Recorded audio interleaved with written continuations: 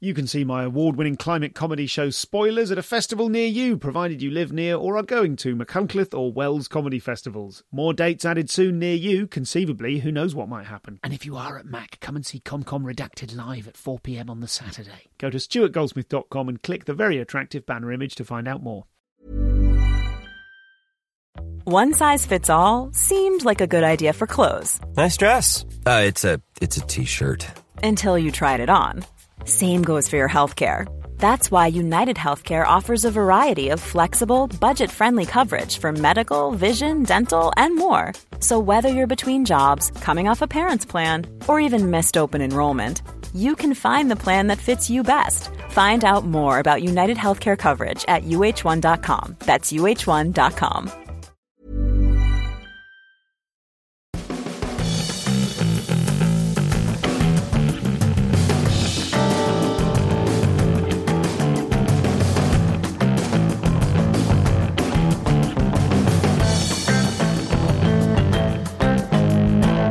Welcome to the show. Stuart Goldsmith here, and today on The Comedian's Comedian, I'm very pleased to be talking to Catherine Bohart. And you will know Catherine Bohart from things such as Mock the Week and The MASH Report, and popping up here and there. Roast battles. She did a particularly memorable and excellent roast battle, which you can find on YouTube. And you can go to her website, catherinebohart.com, to find out all about her forthcoming tour dates, which is being put together, having been postponed. That's coming together pretty soon. But more than all of that, I hope that you enjoy the hell out of this superb conversation, which I really... This is one where Jake, who logs the episodes, and Nathan, who produces the show, both separately texted me and went, "Oh man, this is a good one." So, oh man, this is a good one. We will talk about all manner of things, including Catherine's OCD and the therapeutic effect that comedy has on that, the disruptive effect, I should say, which results in sort of a therapeutic effect. And we will also get stuck into something I only found out like a day or two before the interview, which is her shady past as a university debate champion. And that is something that's never come up on the podcast before, and I think hugely, once you know about it and what goes into it, it hugely informs her comedy and basically forms kind of just incredible, unique training for being a stand-up. So there are loads of kind of really resonant stuff and some surprises and some really good gear. So I hope you enjoy the hell out of this conversation with Catherine Bohart.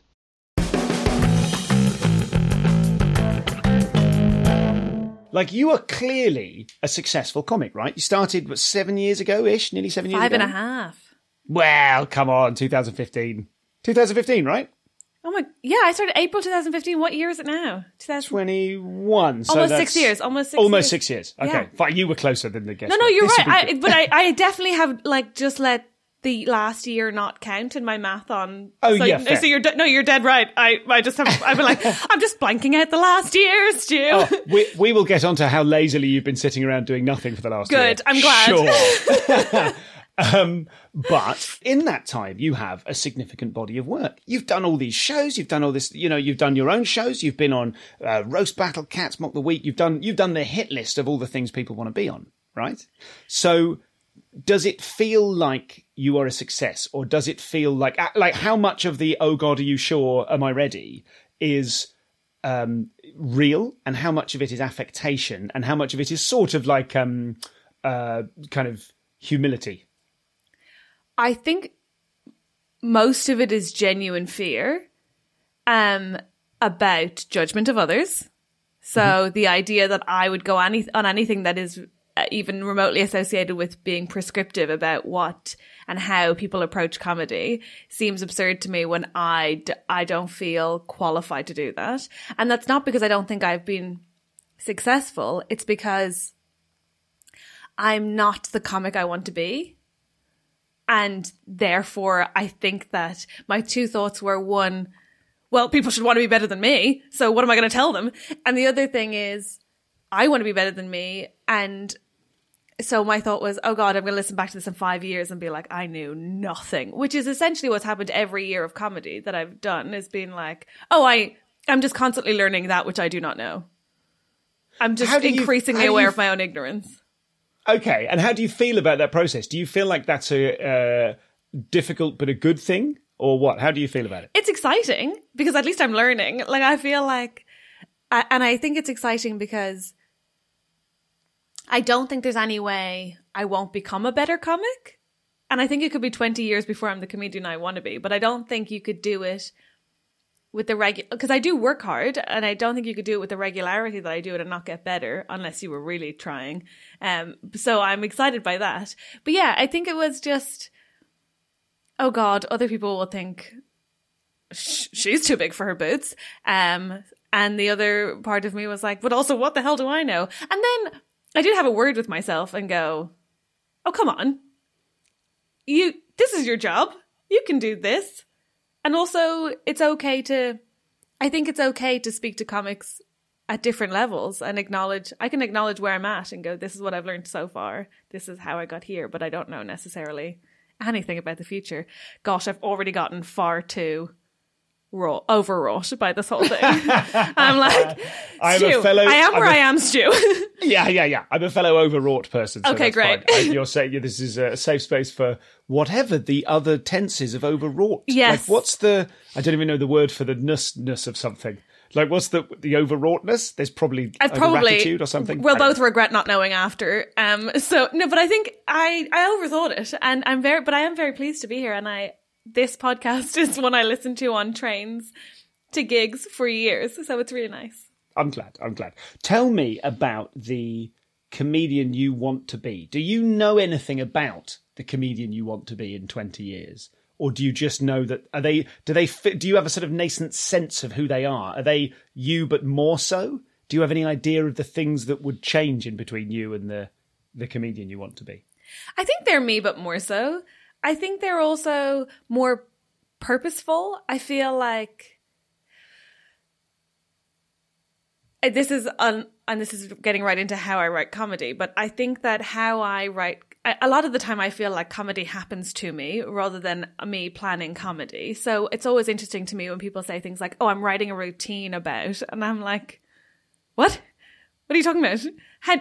That idea of choosing consciously that which you want to discuss and then working it out and then producing as intended that end product is not how my comedy brain operates at all.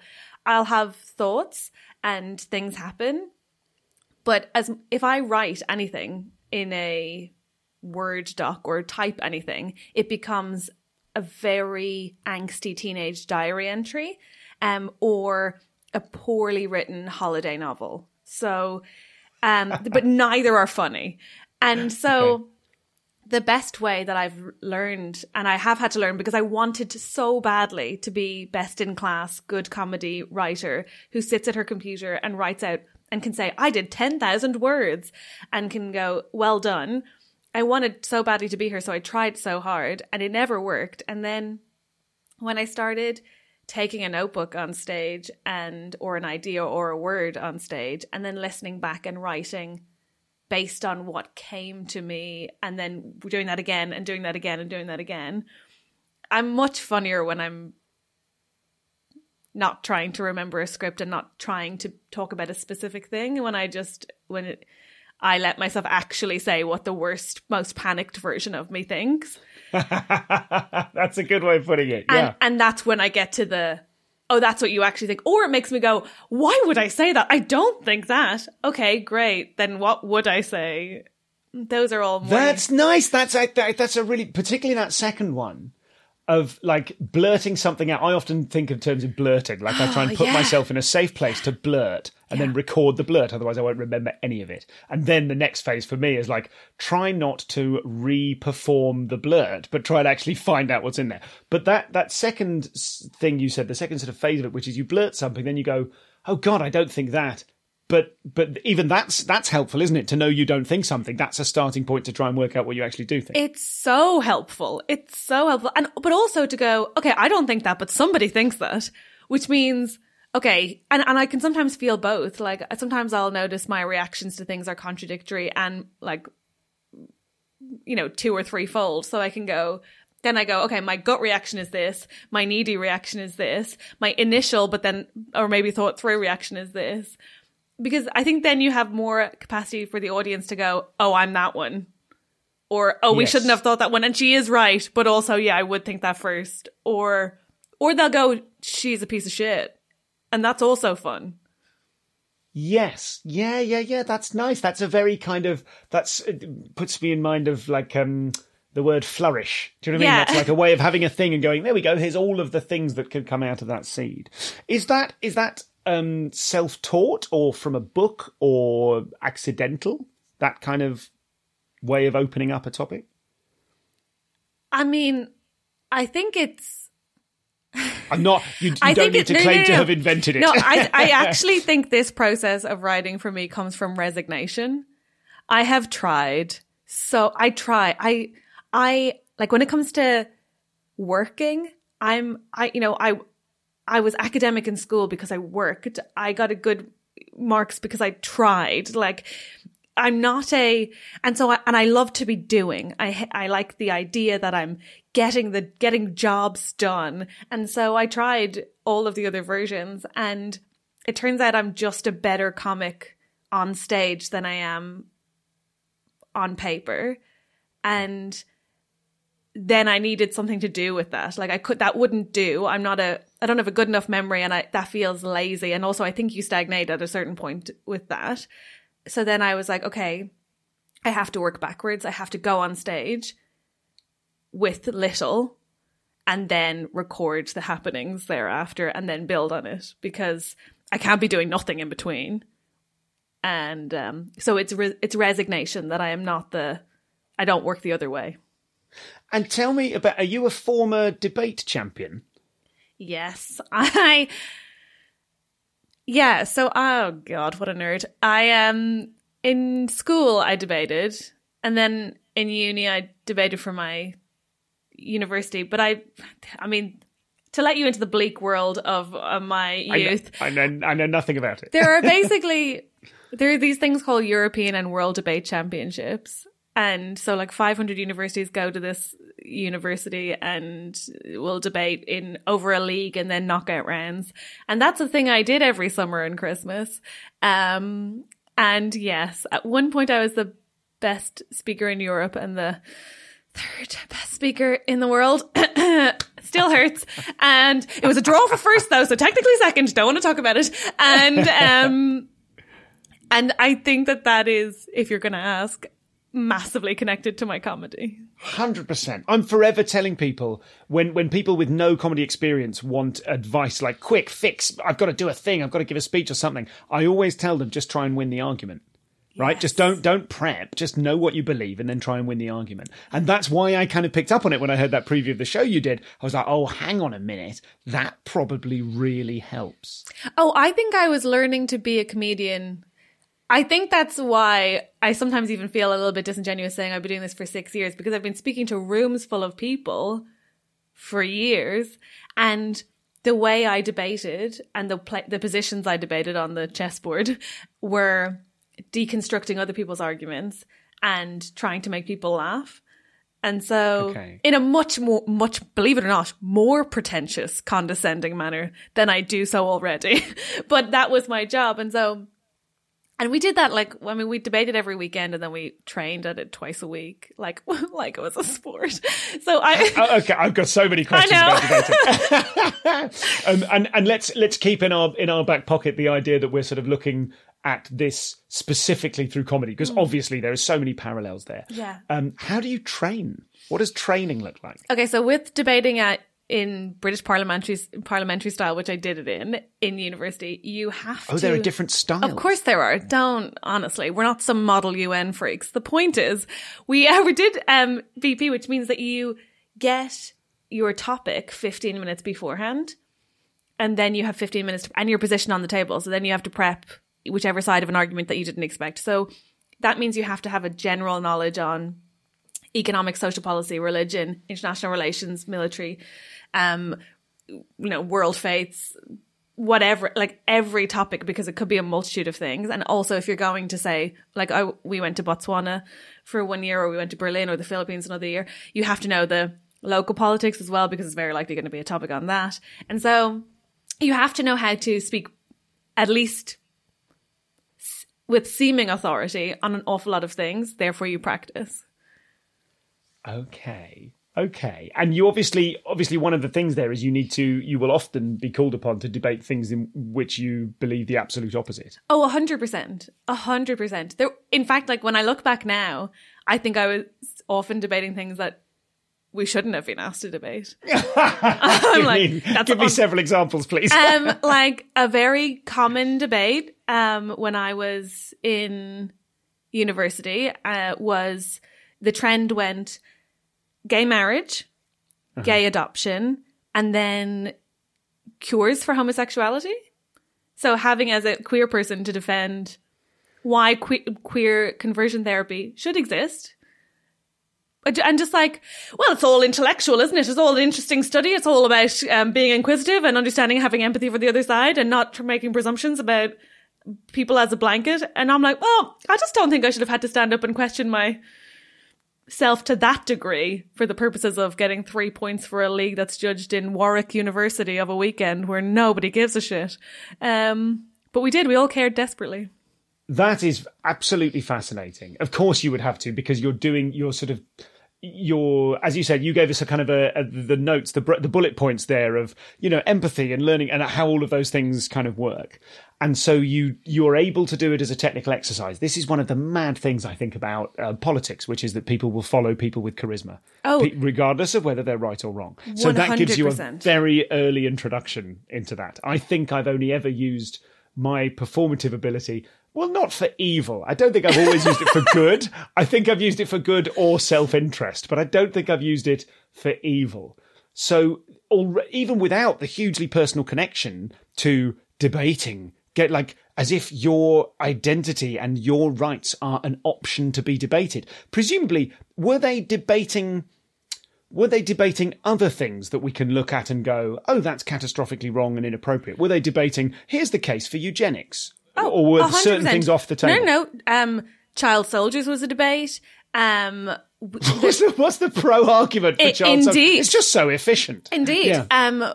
It was probably cultural relativism, right? Which, given you're talking about predominantly white students who travel to countries that maybe aren't predominantly white, talking about their local politics, right? So like talking about the African Union in Botswana or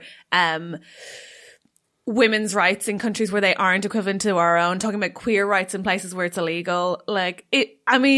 Astonishing degrees of like moral superiority from a bunch of like blow-in white teens. And don't get me wrong, there are also hugely wonderful things that debating does and did for me. Yeah. And it's also why I'm comfortable being queer. 100%, hands down, no question. Oh, okay. Because you've argued it. Because I've argued it. Or you've understand all the counter-arguments. Yeah. But on top of that, because it was a conversation. Like, it's the only time it was spoken about in great detail. And I was surrounded by people who were doing that on a regular basis and who talked about language around identification. And I mean, like, we were talking about trans rights when I was a teenager, which, I don't think a lot of kids were doing at the time. And we were absolutely flawed and imperfect in that. But also, you were having conversations. Yeah, and I understood it as not just a conversation, but an important enough conversation to be a topic for debate. Like if somebody chose that for a weekend's discussion, it was put on a pedestal. It was an important issue, and so that's probably why I'm comfortable with it. That's incredibly striking. God.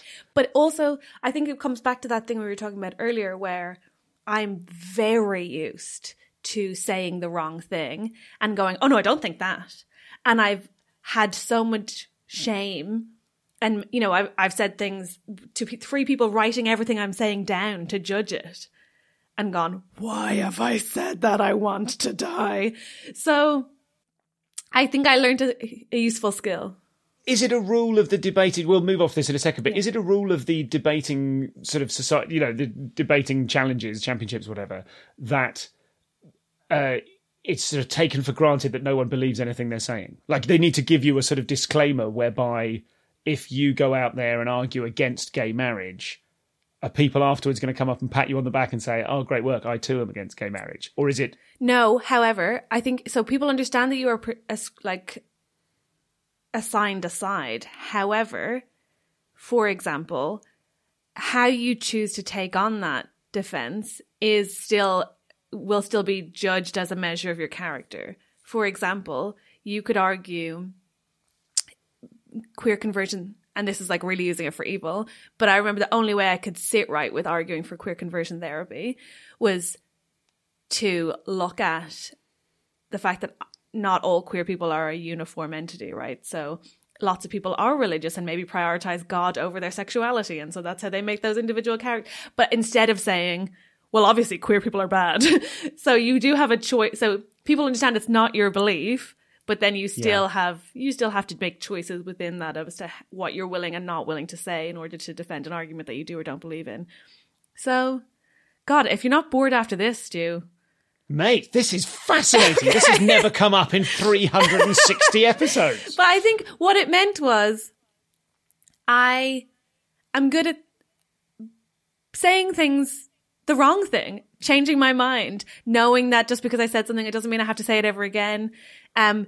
Maybe knowing that will be a judgment on me that day, but not necessarily a judgment of my character. And I think more than anything, debating made me good at thinking on my feet, which is why I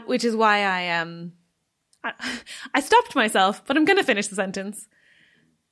Good at crowd work, a good MC, because I am quite good at identifying premises or finding empathy or common ground and filling time while I have to do those things. Yes, and congratulations on stopping yourself from stopping yourself, paying yourself a compliment, which you deserve. It's so hard. But yeah. So this is Catherine. I'm actually recording these blurbs in my car in a service station late at night. So I am going to get the hell on with it. You know, you can go to catherinebohart.com, whereby you can also find out about Gigless, which is her online comedy club, which has been thriving, which is created and has been thriving during COVID times. You can find out all about that at catherinebohart.com. And you can also find out more about Gigless and the community/cult thereof if you go to the Insiders Club, which is comedianscomedian.com/insiders. We've got 20 minutes of extra content for you, including some deeper diving on the university debating biz. And Catherine and I give you probably the first half of a conversation, the second half of which was very much off the record and does not feature on the Insiders Club. But we have a really interesting meeting of minds about the nature of cultivating a micro community online and some of the pros and cons of that very, very intimate relationship that is now a staple of people who lead online gigs. So lots to enjoy there and more coming up shortly. But all of those extras, plus I've just uploaded tonight the recent Nish Kumar Insiders Only Zoom Q&A. There's going to be some more of those coming soon, so there's never been a better time to sign up to be an insider and support the podcast with a minimum £2 a month or as much as you want. Everyone gets access to the same benefits at comedianscomedian.com/insiders. Check the show notes for everything else myself and Catherine are up to, but for now, let's get back to Catherine Bohart. One size fits all seemed like a good idea for clothes. Nice dress. It's a t-shirt. Until you tried it on. Same goes for your healthcare. That's why United Healthcare offers a variety of flexible, budget-friendly coverage for medical, vision, dental, and more. So whether you're between jobs, coming off a parent's plan, or even missed open enrollment, you can find the plan that fits you best. Find out more about United Healthcare coverage at uh1.com. That's uh1.com. There's never been a faster or easier way to start your weight loss journey than with PlushCare. PlushCare accepts most insurance plans and gives you online access to board-certified physicians who can prescribe FDA-approved weight loss medications like Wegovy and Zepbound for those who qualify. Take charge of your health and speak with a board-certified physician about a weight loss plan that's right for you. Get started today at plushcare.com/weight-loss. That's plushcare.com/weight-loss. plushcare.com/weight-loss.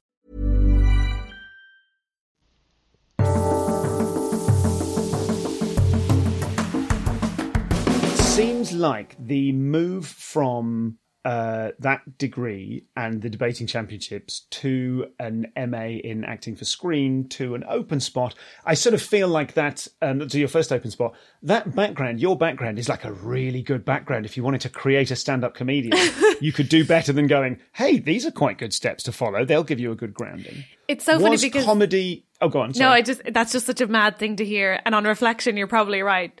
But when you're in it, and I did a history degree and studied theatre at night and wasted all my time going to competitions and not studying, and then faffed about doing an acting qualification that I didn't feel comfortable in. And then what degree did you get? What kind of class degree did you get from your French and history? 2-1.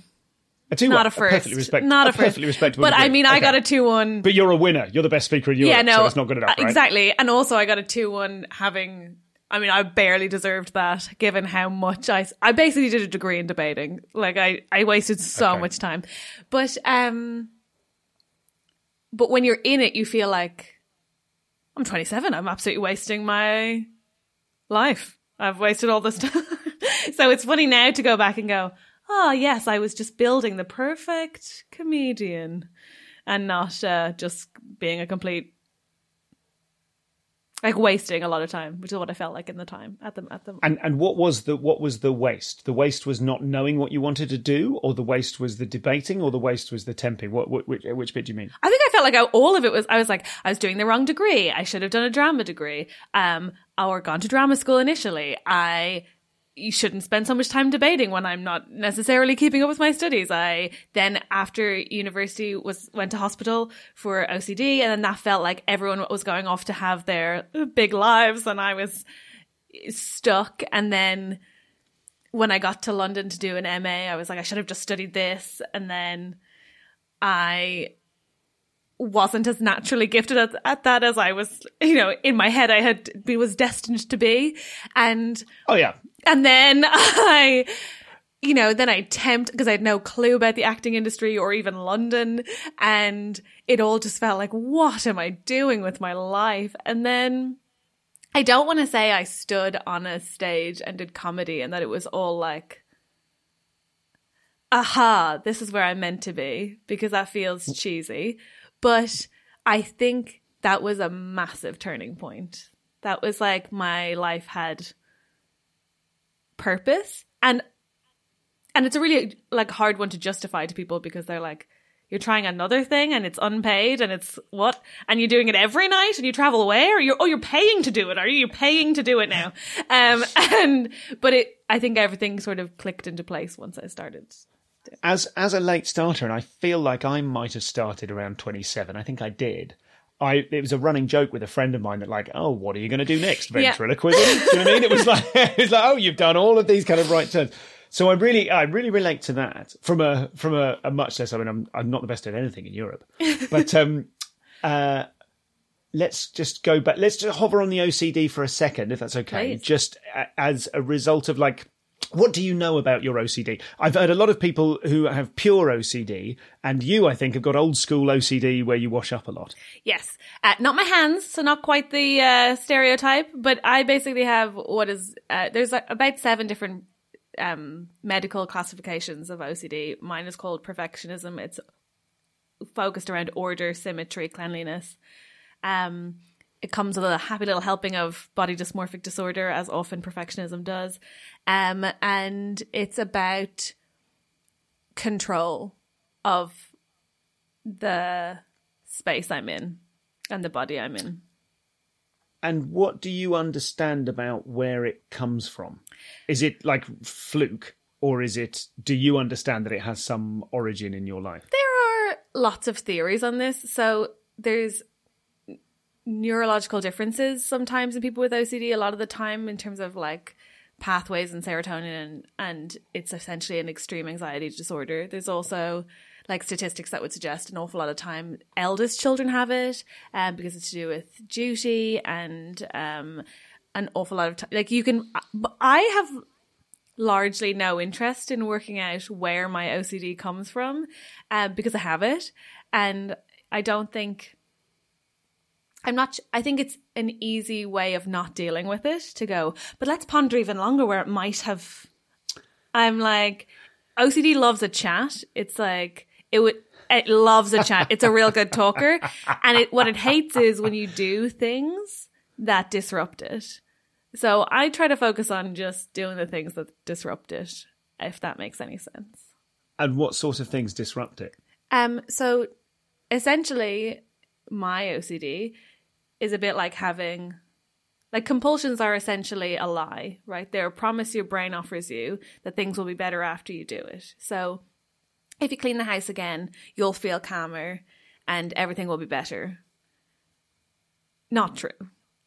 So if you do the thing which disrupt it, i.e. don't clean the house, wait, and you're still okay, then maybe it was a lie. Okay. At which point you diminish its authority. It has less, you take it less seriously next time. And if you keep doing that, then it's just a weird person in your head who keeps trying to get you to do stuff that you don't really need to do. That's how I would that's how I describe it. That might sound insane or not be helpful to other people, but that's how I see my brain. Okay. And does it have an effect on your comedy, on either the way you do comedy? There's the circumstances. I mean, my first most obvious thought is there's a lot of shitty green rooms out there. Yeah. You know, back when we're all travelling up and down, motorways or train stations or whatever. Is there a conflict with any of the characteristics? Oh yeah, the entire lifestyle's terrible for anyone who likes structure, cleanliness, or control, for sure. Oh God! Yeah. Let me just insert. How much have you enjoyed the routine of the last year? Oh, divine! Oh my gosh! I've never exercised so much or slept so well. But I think for me, how it has affected my comedy is that it's given me something to talk about, and also I don't know. My OCD is a root of my sadness a lot of the time, or vice versa. I don't know. But for me, a lot of my OCD is linked with shame of being bad.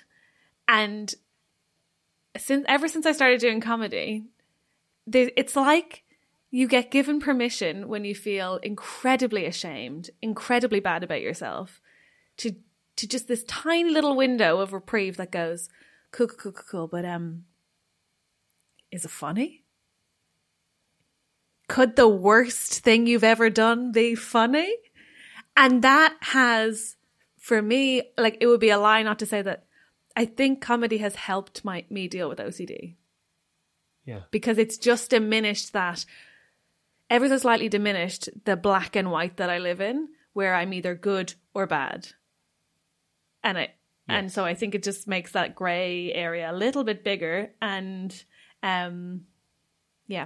that's why I think that is an incredibly solid. Thank you. That's a really solid argument for a sort of pro stand-up as therapy. That's like the only good argument in favour of stand-up as therapy. Like, my feeling on art is it doesn't need to be an artifact to be admired. It can also be a tool to be used, right? And that's part of why it's very difficult for me to recognise any sort of measurement of success or anything like that with comedy, because part of it is the sensual experience of doing it and the joy and all of those sort of things. And they are kind of completely contradictory. They're completely contrary to an idea of it being a perfect thing. So to hear that for you, it helps nudge, rather than become kind of grappled by your OCD in terms of gigs have to be perfect. It actually is the opposite of that. It has a genuine therapeutic quality whereby it can budge it out of the way because it's important on a whole different... It's almost like...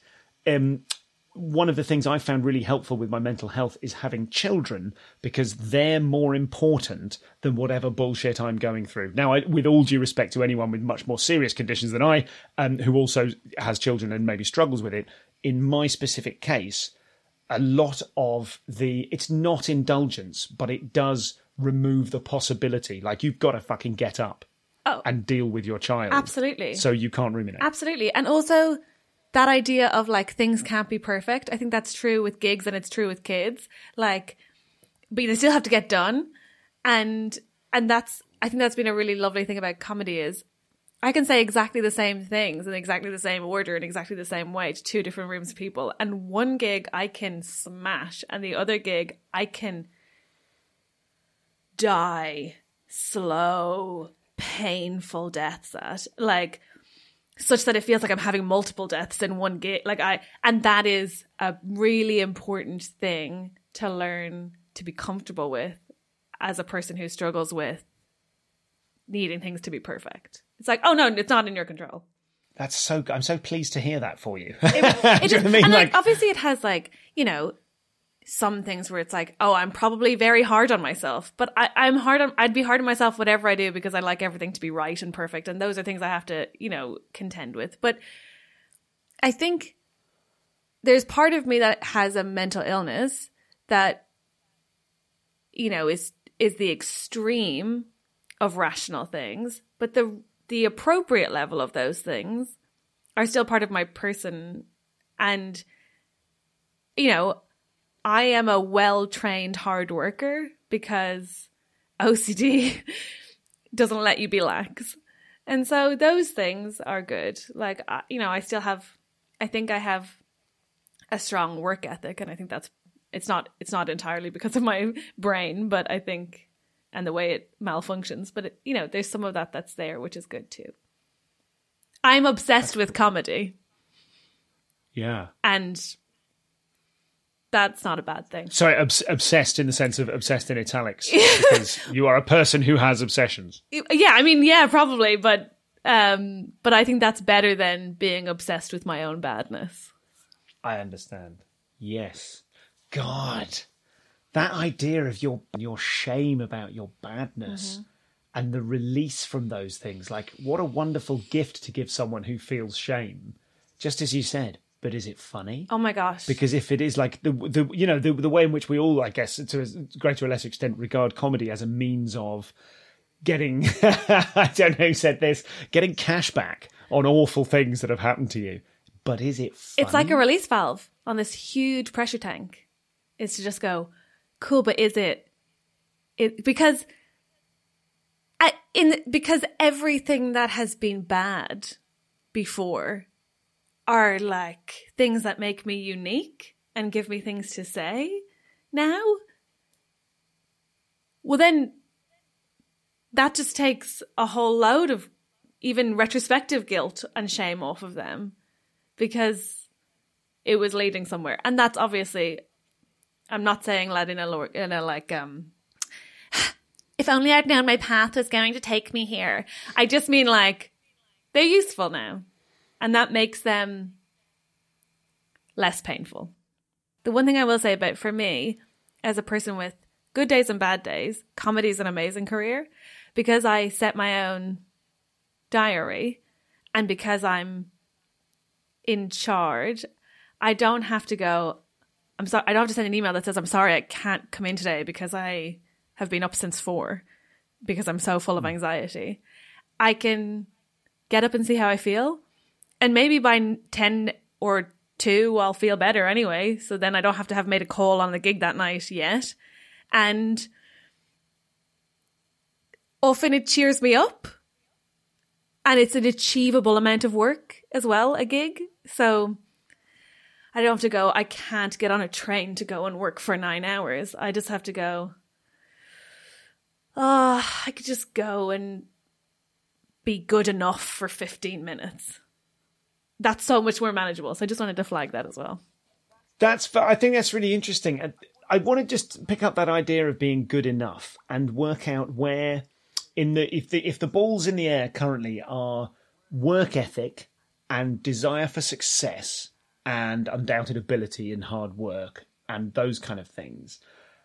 What does career success mean to you? Are you motivated? Is part of your work ethic to win comedy, to be the best comedian in Europe, as opposed to the best speaker? Like, what does that mean to you? Is there any kind of relationship between those things? No, I think it's amazing that you can't be. I think that's so good. I love that that it's always moving, that you can be great today, terrible tomorrow, amazing the next day, fine on the day after. And that everyone's, like, to me, the best comedian in the world is other people's least favorite comic. Like, they can't even talk about them without telling you why they hate them.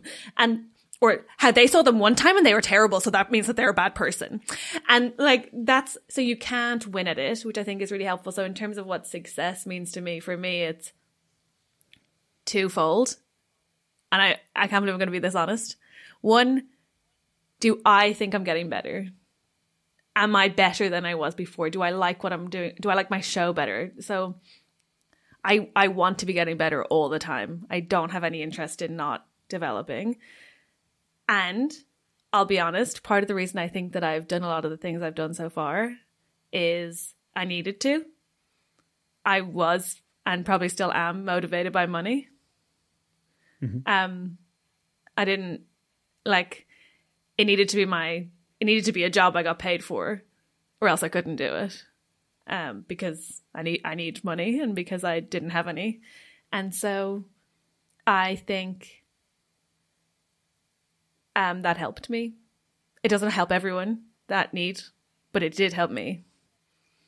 People don't often talk about that, and I appreciate you being honest about that, because, yeah, no one talks about it. It's sort of seen as... Why do you think no one talks about it? Because I think if you say that, a couple of things. I think there's a group of a lot of privilege in art, because that makes it more accessible and more sustainable long term, and probably gives you more aid in achieving things. Whether that's by like having help with things, or comfort to do them in, or safety to do them in. But I think the inverse of that as well is, if I feel like when I say I needed to make money, I'm giving people permission to go, oh, see, like, maybe it's the drive to work hard actually is good for people. Maybe that's what makes them get things done.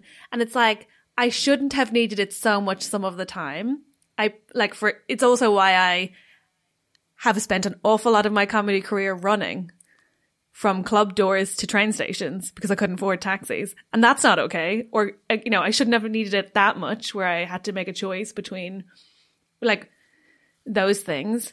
But I think it's uncomfortable. I also think it makes people sound... The other problem is, one, it makes you sound like you don't think that there should be more equality, which I obviously think there should be. So it makes you feel like you're failing the other people you feel like you're then speaking for. But the other thing, I think the more pretentious concern, is that if I talk about money, if I say I do partly do comedy for the money, that somehow diminishes my artistry. And I think that's a big one. I think that really puts people off talking about money. But artistry without consideration of monetization is an absolute privilege. Yeah, it is, isn't it? And it's part of the conversation about privilege to think that, oh no, well, we don't like to talk about the money because we're artists. That is a privileged position, but isn't it's it? absurd. And it's a position born of privilege, of going like, well, we don't have to have a conversation about money. And actually, I got a really helpful piece of advice at the start. You're self-employed. There are very few metrics. So if you don't want to stagnate, you have to create goals and measures for whether or not you're achieving them. And it stops you looking left to right. It stops you wondering if you're doing enough. It basically means you can put like a marker in the sand for, in 12 months' time, I want to achieve these 5 things. Then you can essentially give yourself an end of year review. Money is a valid measure of, not a singular measure, but a valid measure of whether or not other people like what you're doing and whether or not it's plausible that you can continue. And if you don't have money, like the first year I did comedy as my job, I made $9,000. The following year, I'm really uncouth to talk about numbers. The following year... Love it. It's only you and Maria Bamford have ever talked about numbers. But the following year was 23. To me, that is a massive indication I can make this happen. Yeah. I can pay my way. Nobody else is going to pay my way, so I have to ask that question. So, sorry to be so very non-British to talk, but like, I needed it to know that I wasn't mad to give this a shot, because I'm up for the risk, but like, I also don't want to be delusional. And money is a measure. There are other measures. Are you in the clubs you want to be in? Do you have an agent? And none of them are singular measures, but combined they tell you, oh, maybe this could happen, or maybe I should get a job. That is a really good point, and I don't want to lose sight of another good point you made, which I feel has similarities. In regards to the money thing, I think I started thinking about the world differently about 3 years ago because I accepted to myself that I want to make money, and I had always felt like, well, if you do that, you're the baddies. Do you know what I mean? You're the bad guys, because the whole thing for me is like, it's me and, it's my wits versus the world, right? That's how I felt for a lot of my career, almost certainly wrongly, and the world did pretty fine in that particular battle. But I didn't like to admit that I wanted to make money. I would feel craven about taking jobs that offered me security over glorious art. And recognizing actually that is valid. And just hearing you say that, I think that's a really good point. It's not a singular measure, but it is a measure. And without measures, where are you? You're just kind of noodling around. And I have done a lot of noodling around. But also, good luck to if you can noodle. What a blissful, I'm not judging it. Sounds blissful. But I personally don't have somebody who, nobody's coming to save me if I don't save myself in terms of money. So I have to make sure I'm not doing that because I agree with you in terms of the goodies baddies, but there's a point at which you get to where you're like, either I commit my life to the deconstruction of capitalism or acknowledge I exist within it and then understand that I am not a bad person for the requirement of security. Yeah. The other point that I think has parallels that you mentioned earlier on was, something which I just want to just hover on for a second because I think it's brilliant, is your ability to take the fact that you can't win, your delight in the fact that you can't win comedy. Because I struggle with envy, and I often, this has sort of come up, I've talked about this in a couple of episodes ago. I suppose that I do a lot of holding forth and broadcasting on the idea that envy is immaterial and there is no such thing, and it's not a race, it's a dance, as Simon Munnery said. All of that kind of stuff. I love all of that. And I spoke recently about how I had to recognise that I love all of that stuff because I feel it very deeply and keenly, and it means a lot to me. I am a deeply envious person. But we're so, as much as go on. I just think we're so judgmental of jealousy. Like, we're so judgmental of it.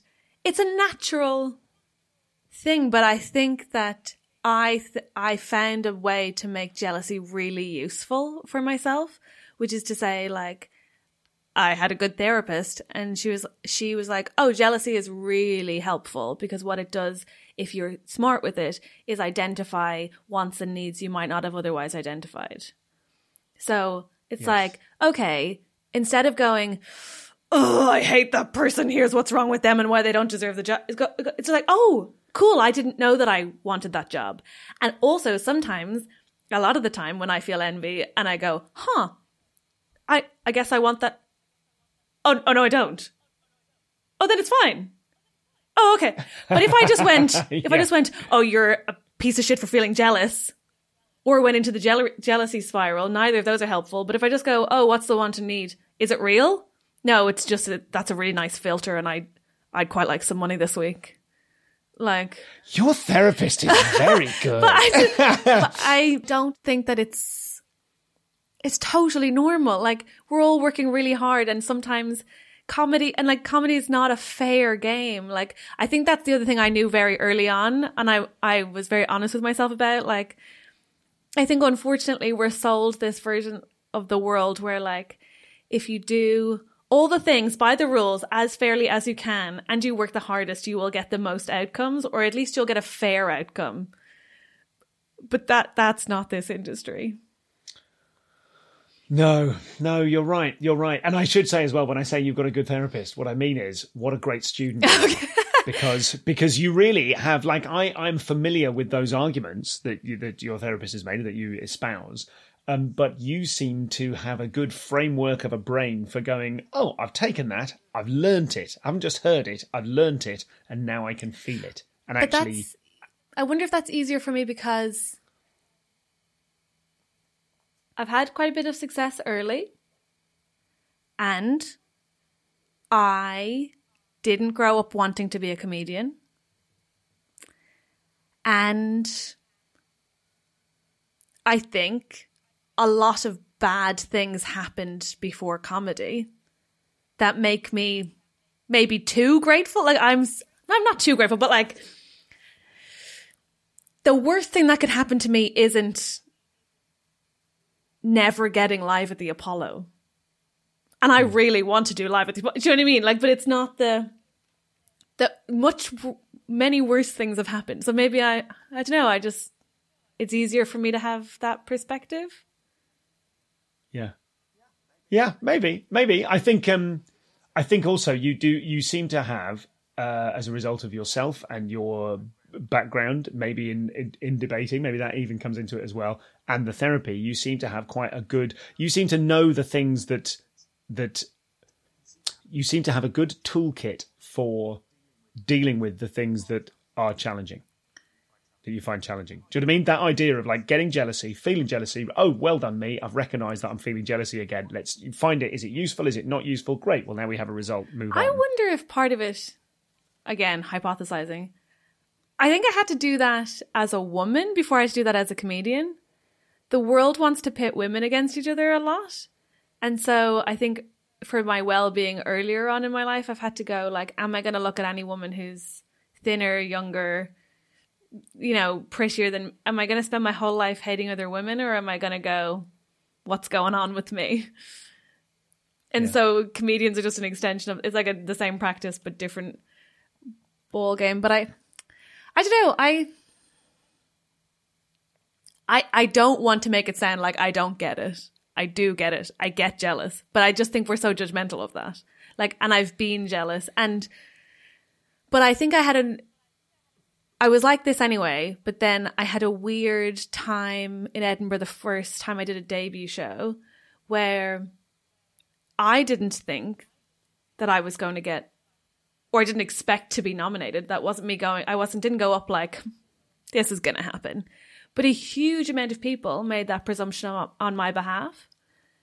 And sorry, I don't know if this is this makes me sound like a narcissist, but a lot of people were like, this is going to happen. And enough people say that to you and you're only human to start going, maybe it could happen. Mm-hmm. And the thing is, if you told me the year before, I would sell out. I would put on extra shows. I would like my show. I would make other things from that show. The show would be something my dad was proud of. And it's, as much about him as me. I'd have been like, absolutely amazing. But instead I just had shame. Like I just left that Edinburgh being like, I let everyone down. How embarrassing. And jealousy of people who got nominated because I felt like I failed and they didn't. And it was only the following year, going back and watching loads of, because I didn't go to many shows that year, watching loads of shows I thought were amazing that didn't get nominated, that I was like, oh, well, obviously it's subjective. You can't win. If you had a different 8 people judging, but also it's not the be all and end all. I think the other thing was having a year after that where I still worked plenty. Mm-hmm. I don't know why I brought that up, except to say that I think it's when I was my most, I had that like little devil on my shoulder the most going, well, look at everybody else, what everybody else is doing. And then I was like, the thing that is the measure of success this week that it's easy to be jealous of moves so fast in comedy. It changes week to week. Mm. So when they're making a series of Mock the Week, it's whether or not you're on Mock the Week.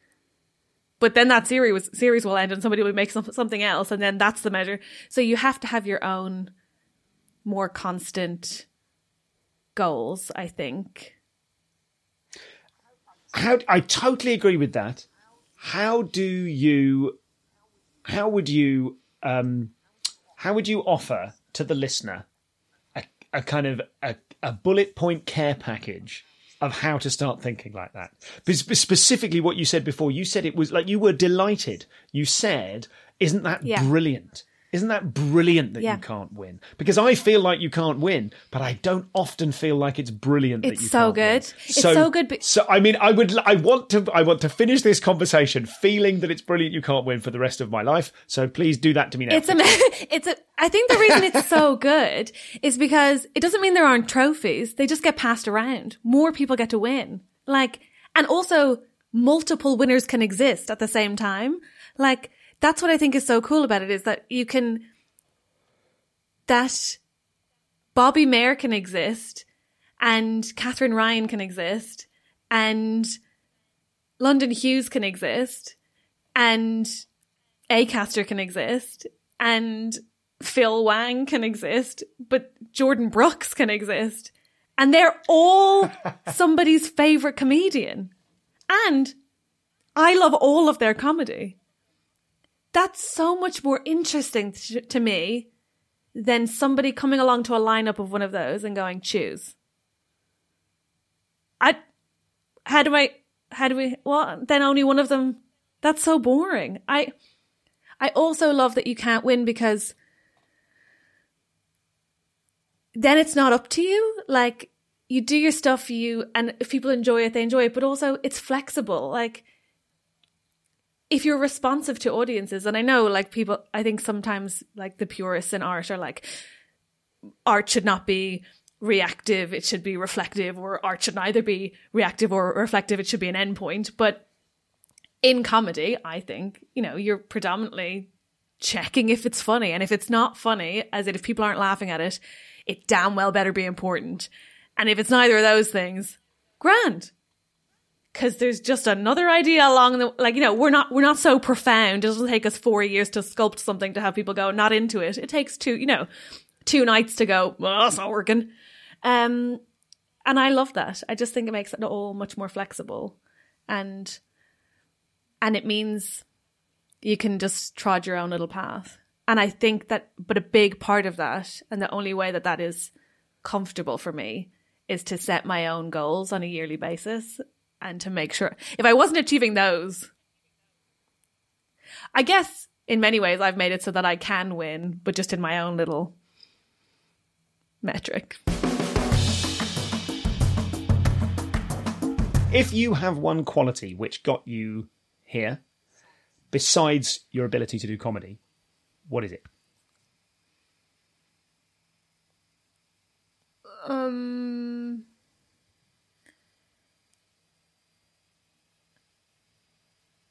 I really hate being bad at things. That's nice. You really hate being bad so at if things. I... What does it mean to you to be bad at something? If I had to be bad, I would never set myself up. I very rarely put myself in situations where I can only be bad, where that's the only option, right? So I didn't play a lot of sport in school, right? Because I was like, I can only lose. The ceiling is low. Whereas, but things I think I have any sense that I could be, and comedy did that. It went, oh, you're obviously terrible because even if you're the best of the new, you're still terrible because that's like you so much to learn, or you only have 5 minutes and that means nothing. So good luck with that. But I had this sense of like, I could be better at this, and I hate that I'm not. And you can call that work ethic, or you can call that ego, or you can call that deep insecurity. But I think that's probably what got me. It's also what makes me curious. Like I'll go, if being bad at this is not knowing everything about it. Okay, I need to ask questions. It means I work hard. I will inquire. I will review. I will listen back. I will, I think maybe Great answers. And also I'm interested in that in terms of the delight in the fact that it is unwinnable. You want to be better than yourself. Like that's a kind of classic thing, isn't it? That's a really good bullet point. You're only competing with yourself. I think that's a very like well-rounded way of putting it. Like to be like, you just have to be better than yourself. I'd say mine's a little more toxic. Like it's like and a little more arrogant. Like some unreasonable part of me thinks you could be really good. And so I'm just chasing after that. What is your favourite opening line of another comedian?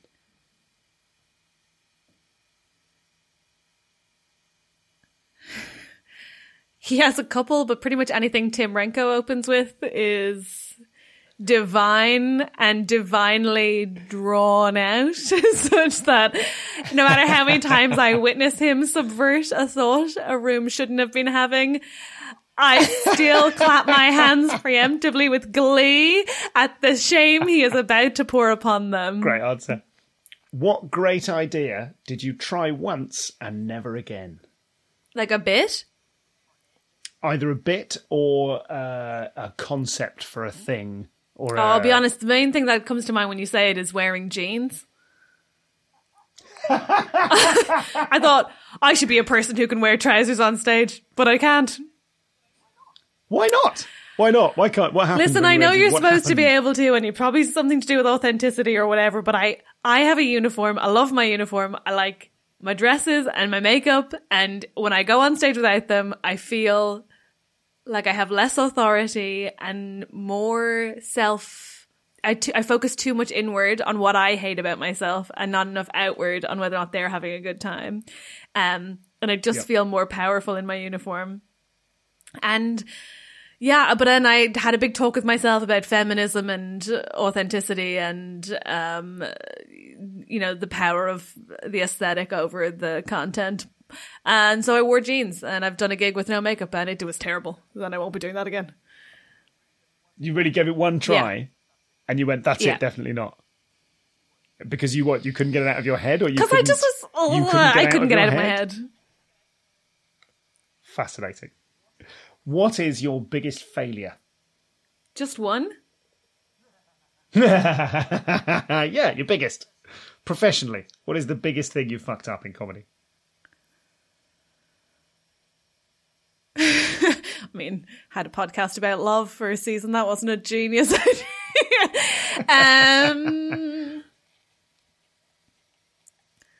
It's hard to look at it as a failure, I guess, but I guess technically, like, the first 5 minutes I filmed for television didn't make the air. And I remember... What was that? It was what for show Stand was Up Central. Okay. And I think I'd been doing comedy for 2 years. I probably had no right being there. I was absolutely petrified, like physically ill with nerves, so anxious, shaking. And I was both relieved and devastated that it didn't make the air and thought that was the end of me. And now I'm like, thank God it didn't air. I hope it's been burned. And I think that in general that speaks to, like, there are some things I got quite early that I don't wish I didn't get, but I wish I understood my limitations in and wasn't so hard on myself for not being the best at. Yes, that's interesting, isn't it? That's really good to hear, because look at that. You did your first TV gig, it didn't make it to air, and you didn't get sacked from comedy.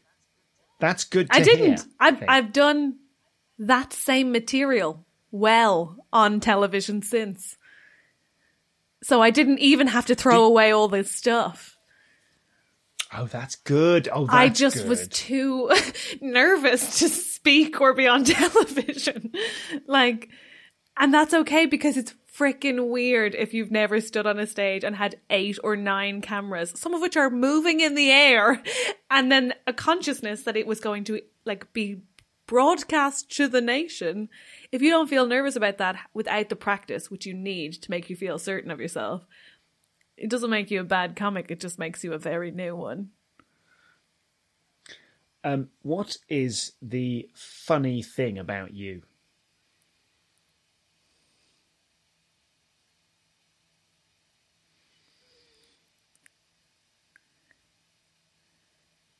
I try so hard. That's such a good answer. I deliberately left that question extremely vague, so thank you for running with it. I think I don't know whether you went with where I expected you to go, but I don't know. But maybe you did. So what I'm asking is that the funny thing that the audience? I see think about so. you, or is that the funny thing that you laugh at yourself? Could be both. I mean, I guess why the audience laugh at me, I'll never know. Come on. But, it's weird. I think I try really hard. Like, a lot of what I'm doing on stage is trying to make sense of something that I did or I said or that happened, or I'm trying to unpack why the world's the way it is when it doesn't really shouldn't be, or I'm trying to explain myself when nobody asked. But I think I am too honest. And that is maybe why they laugh. Sometimes I can't help myself but overshare. And I think I move status very a lot, I think, on stage. I try to be high status and frequently undermine myself, or am undermined. So I don't, but those are still trying, right? I'm trying to give one thing, and the other keeps coming out. I try not to overshare, but then I can't help myself. With what commonly held belief about comedy do you disagree? That you have to be a sad boy.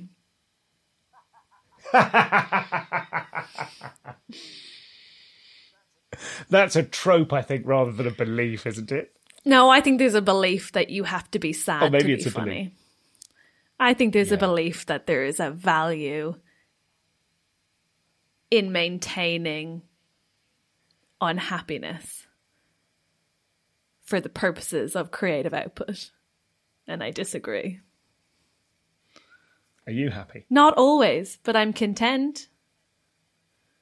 I don't think happiness is like a static... No more than I think sadness or anything is something that is... That's why I think it's even in of itself an artifice, like to have to keep maintaining on deep sadness. It's very rare that those things are constant. And yeah, I just think it can be really detrimental to creative people to think that you have to impose that on yourself at all times.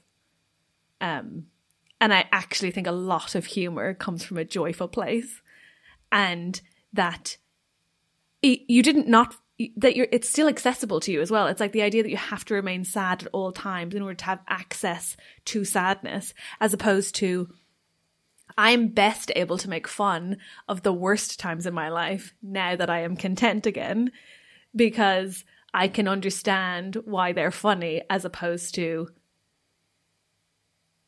and why they might be funny to other people. Whereas if I take myself so seriously that they have to be sad, it's harder for me to get out of that. But I think it comes from a gendered notion of like male genius and what kind of behaviors we want to have people accept in us because we are creatives. And I think it's really toxic.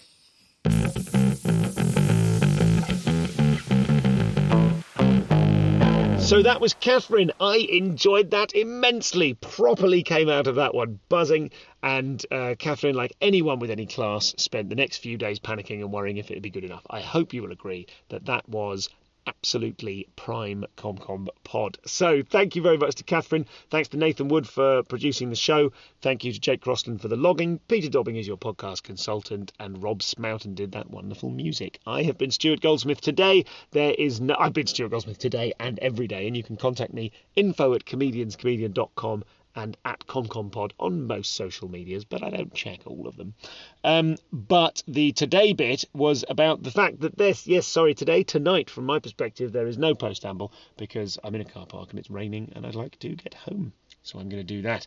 Thank you to everyone who's been corresponding. Thank you to everyone in the ComCom Facebook group. I haven't been mentioning that on the podcast recently, but there's been some great correspondence in the Facebook group, some thriving community stuff in there. So sign up, and if you want to get in, you do have to answer those questions so that I know you're not a crazy spammer. And even if you do answer the questions, if you then come in and spam advertising for your own podcast or comedy night, then you will be very gently but abruptly rapped on the nose with a piece of rolled up newspaper. But of course the upside to that rolled up newspaper tapping behaviour is that we have a very positive and thriving comedy community, so I hope to see you there. comedianscomedian.com/insiders for 20 minutes of extras, all about the nature of cultivating and harnessing a micro community, and indeed some of the pitfalls of undergoing a huge personal life event when committed to regularly checking into that community in a performative way. Lots of stuff on that at the Insiders Club. Thank you once again to Catherine. Thanks for listening. Have a wonderful break. I mean, it's the Easter holidays now. It's the Easter school holidays. So even though you've had Easter, if you don't have children, you're just like, well, that was Egg Day. I'm all done. I've now got 10 days with the kids off school. And the older kid, who is now school age, is off school, and we're going to make the most of the relaxation of the UK lockdown rules, the partial relaxation, and we're going to go and do some holiday business. Holiday business. It's called a holiday. It's not holiday business. It's a holiday. So no show next week. Have a wonderful second half of Easter holes if you're having them, and if you're not, do something else with your time. I'm not your mum.